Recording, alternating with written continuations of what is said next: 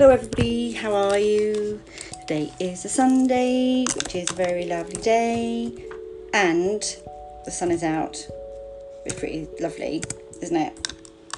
So you can hear that the leaves on the trees are glowing, but the sun is also out and it's rather nice. And I'm loving it. Yes, much better day. Much better day. So yeah, everything's cool. We are on Sonnet 99, which is a continuance of 98. So let's have a look. Okay, let's get my glasses on. Oh my god, this is a bit dirty, honestly. The forward violet, thus did I chide. Sweet thief, whence did I steal? Start again. Honestly. The forward violet, thus did I chide.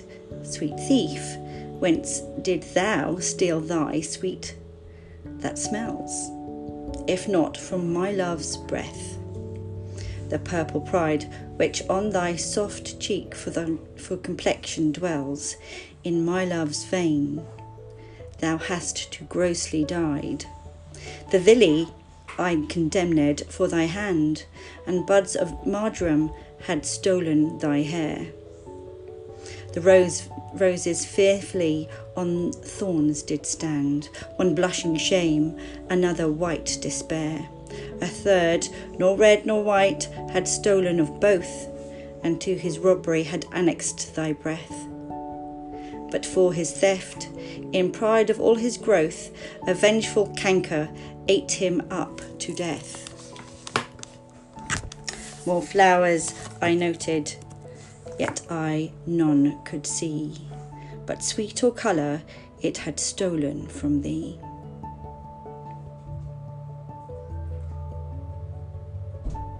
So this, you'll notice that this is, obviously because you've been with me since the beginning, that this is quicker sonnet, and it will feel quicker because it's only got 15 lines, and therefore is shorter than all of the others. I wonder why that is. I have no idea why it's shorter. I wonder why it's the only one. But let's have a look at this. The forward violet, thus did I chide. So this is how I scolded the presumptuous violet. Sweet thief, whence did thou steal thy sweet that smells? That's difficult to say, isn't it? If not from my love's breath. Sweet thief, where did you steal your sweet smell from, if not from my beloved's breath? Quite off his head. The purple pride, which on thy soft cheek for complexion dwells, in my love's veins, thou hast too grossly dyed. You obviously got that purple colour you're so proud of by dyeing yourself in his blood. Yuck. The lily I condemned for thy hand, and buds of marjoram had stolen thy hair. I condemned the lily for stealing its whiteness from your hand, and the marjoram buds for stealing your curly hair. So that kind of gives us an implication. It kind of builds us up as to what the fair youth looked like. Blue-blooded. Does that give us a slight indication that he is, in the royal court, perhaps? Very fair, as in, fair youth, but also of quite a white complexion and curly hair.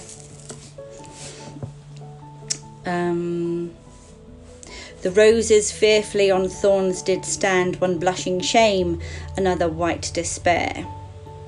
The roses stood by anxiously, the red one blushing in shame, the white one pale with despair, knowing they were guilty of stealing your colours too. A third, nor red nor white, had stolen both, and to his robberies had annexed thy breath. A third rose, neither red nor white, had stolen both red and white from your complexion, and added to his robbery the smell of your breath. So you had rose breath. For his theft, in pride of all his growth, a vengeful canker ate him up to death. And as punishment for his theft, a vengeful worm destroyed the rose, just at its proudful growth. More flowers I noted, yet I none could see. So I noticed the other flowers and couldn't see that any had stolen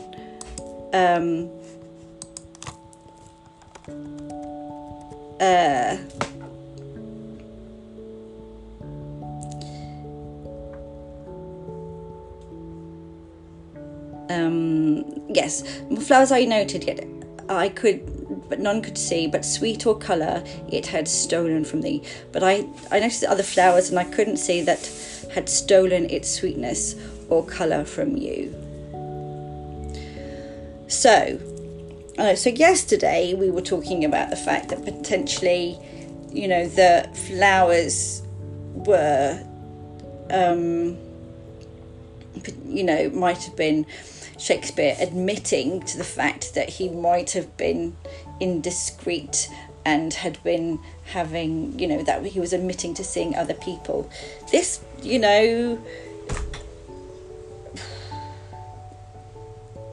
might just be going on with the same flower theme. He's once gone down this flower theme, he might just be running with it.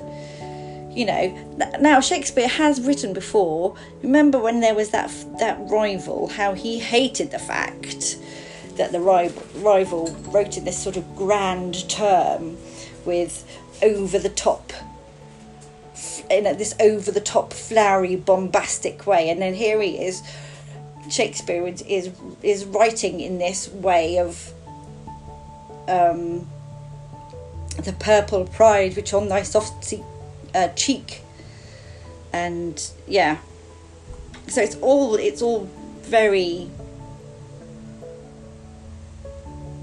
ornate, isn't it? Ornate with imagery.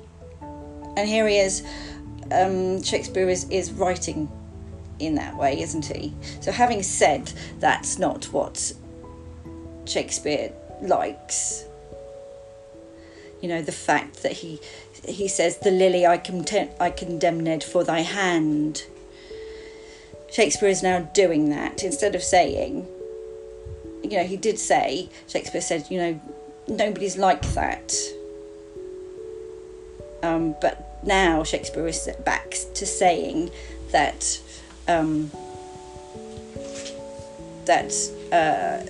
nature has stolen things from the fair youth because he is so gorgeous. So Shakespeare is accusing the flowers from stealing colours and the fragrances of their smell from the fair youth. So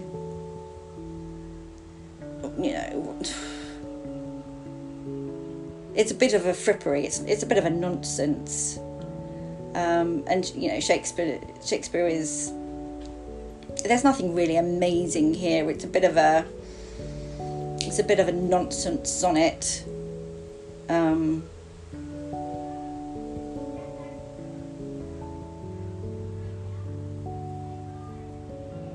So I would say, if this was like in between if this was chocolates and you've got, let me see. So my favourite chocolates, as we all know, are the I have to look at them to check them. Are the Fry's raspberry cream. So if you've got Fry's raspberry cream at the top, and then say you at the bottom, what have you got that I really don't dislike as chocolate? Let's say really runs. Oh. Well, I really don't like Mars bars. I'm sorry, but I don't like Mars bars. So you've got really like Mars bars at the bottom. Then this would be a curly whirly. Do you know what I mean? Kind of just, it's a bit, curly whirlies are just a little bit irrelevant, and it's a very clever way of selling you chocolate, and there's a load of air in the middle. That's what I think about it.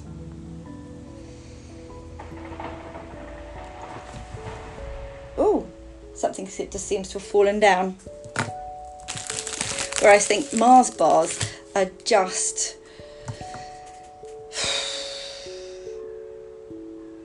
I think Mars bars are just a very good way to get you to poo.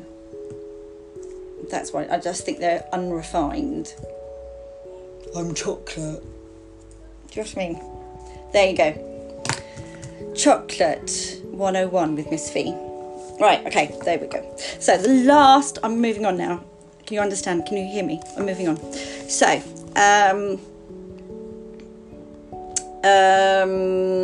never, you're not going to find Shakespeare being compared to chocolate here anywhere else. This is this is the cutting edge of literary criticism right here, guys. Okay, so last one of London on the Underground, poetry on the London on the Underground. Moving forward, poetry on the Underground. So I've chosen it from 2010. So this one is by somebody called Hattie Grunwald. What a great name! Hattie Grunwald. I hope she says it like that. So she got a degree in English and creative writing from the University of East Anglia, and now is an literary agent that people send their stories to. And she looks at commercial and art market fiction. Now what, Miss V, is commercial and art market fiction? Oh, I looked this up. Commercial and art market fiction, students, is women's fiction, crime and thriller fiction, historical and book club fiction. Well, there you go. That's me throwing my pen down. I love the fact that book club fiction is upmarket fiction. I love the fact that it's seen to be upmarket fiction.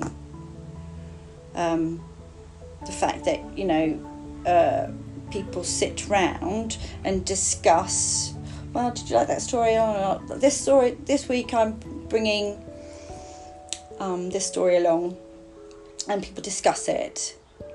I love that. Where everybody sits around and kind of discusses. Well, I've brought this story along, and I want us all to read it, and then we'll talk about it. It's such a, it's a good way to get into different types of books, and books that you never thought that you'd ever read before. Yeah, it's brilliant. Get into a book club. It's a really good way of learning, of having your eyes opened to different styles of books that you'd never ever thought. It's a bit like on YouTube. There are these two, I don't know if they're brothers, but they're two dudes, and they listen to, for the first time, people from back in the day. So people like Tom Jones, Etta James, the Kinks, that type of stuff. And they listen to maybe some sort of classical music as well. And they listen to these people. Oh, there's this one where he listens to Freddie Mercury. And his mind is completely blown by people who were around in the past and how they approach music. And it's phenomenal. I love it. because you know, you just have, it's just having different experiences, different exposures to things that you wouldn't necessarily, your mind necessarily wouldn't be open to.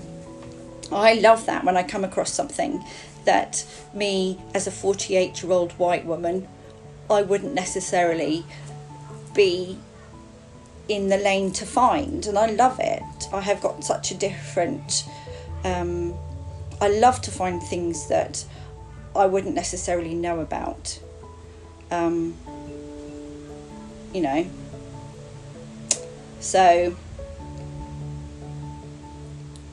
but yeah, I've always had a kind of different attitude to all of that kind of stuff. So my music taste is quite wide.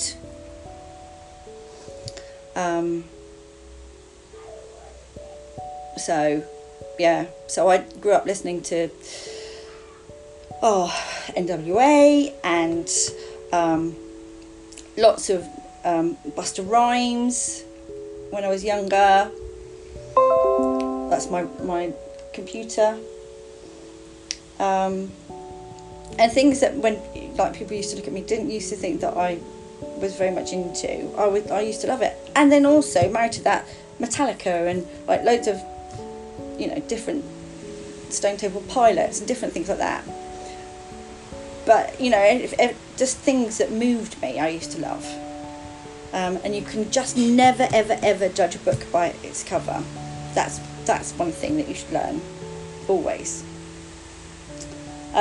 Anyway, so I digress. So, but always be open to finding different experiences, guys. You don't ever know what you're going to engage in. Don't ever cut yourself off from learning things from different experiences, which is why, you know, I remember teaching one of my A-level groups and showing them an operetta, and they loved it, absolutely loved it.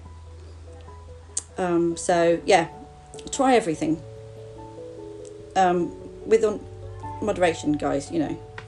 So right, so this poem is called First Contact by Hattie Grunwald. Okay, it's called First Contact. The day the optician unframed my face and took away my childhood, I would no longer hide behind glass. I would wear eyeliner and wink at boys with smiles and piles of maths textbooks, and balance my new life on the ball of my finger, its translucent rim and pooled ball rainbows. I said, "This will make me pretty."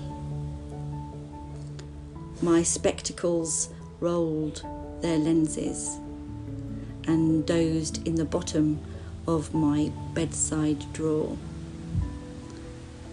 The first day I wore contact lenses, my eyes glittered, but no one noticed, looking right through me with their 20/20 eyes.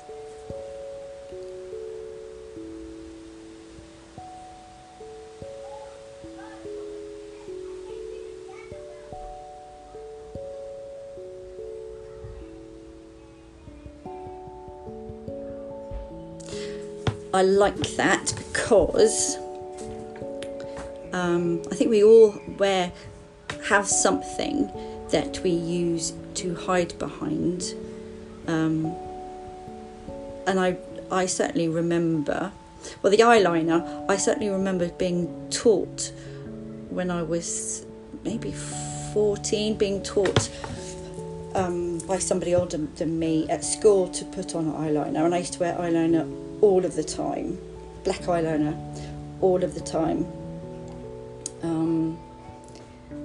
and you know, I can put it on, I can practically put on black eyeliner in my sleep, And I wear glasses, and I do certainly hide behind it in a lot of situations, a lot of social situations. I think we do protect ourselves in a lot of way by what we wear and who our mates are. We protect ourselves in those ways, don't we? And so when we lose those, it can be quite daunting. And the idea that, having glasses and them taking away, you think that's going to make you pretty, and then like maybe having braces and stuff like that, and that's going to make you pretty, and then nobody notices. You think it's going to make a massive difference, and it's all about, your confidence and how you feel and everything, isn't it? That's what's important, and I think that's what people notice more than anything else, really, isn't it? I can remember, just as a side story, my dad is practically blind in his left eye, and has got these glasses which are very, very strong, and he tried wearing some contact lenses right back in the day when they first came out, I think, contact lenses, and he put them in, and his eyes were streaming, and and it was a big rigmarole. I'm just going to put my eyes in, and like he was trying to get used to them for ages, because obviously he was so blind that the lenses in his contact lenses had to be quite thick. I don't think he didn't keep contact lenses in for very long, and Mum was sort of retelling a story about when he was wearing contact lenses, and they fell out. One of them fell out whilst he was driving in northern France. I think it was northern France, and Mummy having to take over the steering wheel while Dad was having to find his contact lens. Ridiculous. He doesn't wear contact lenses anymore, just because he's just too incredibly blind in that eye. Yeah. Silly things that you remember. I remember, that we used to have a car, isn't it? I remember, crazy how, people wanted more and more and more, but we had this wonderful 2CV with a, look up a 2CV car, white CV car, with a roof that you, it was a material roof that you folded up. We loved that car. Oh my word, we loved that car. And we used to bomb around the place in that car. I think it can't have done more than 50 anywhere. And I wish we'd kept that car. And we used to go to the south of France. Dad's a teacher, or was a teacher. And so we used to spend the whole of the summer holidays, like for 6 weeks, in the south of France, and so they just used to play music very, very loudly, and we all used to sing. Me, my sister, and my mum and dad used to sing at the top of our voices. We must have looked like crazy hippies, but there you go. You just have these incredibly happy memories. Don't need much, just need a tin can car and music and family. Right, guys, I hope you're well. I hope you're doing okay.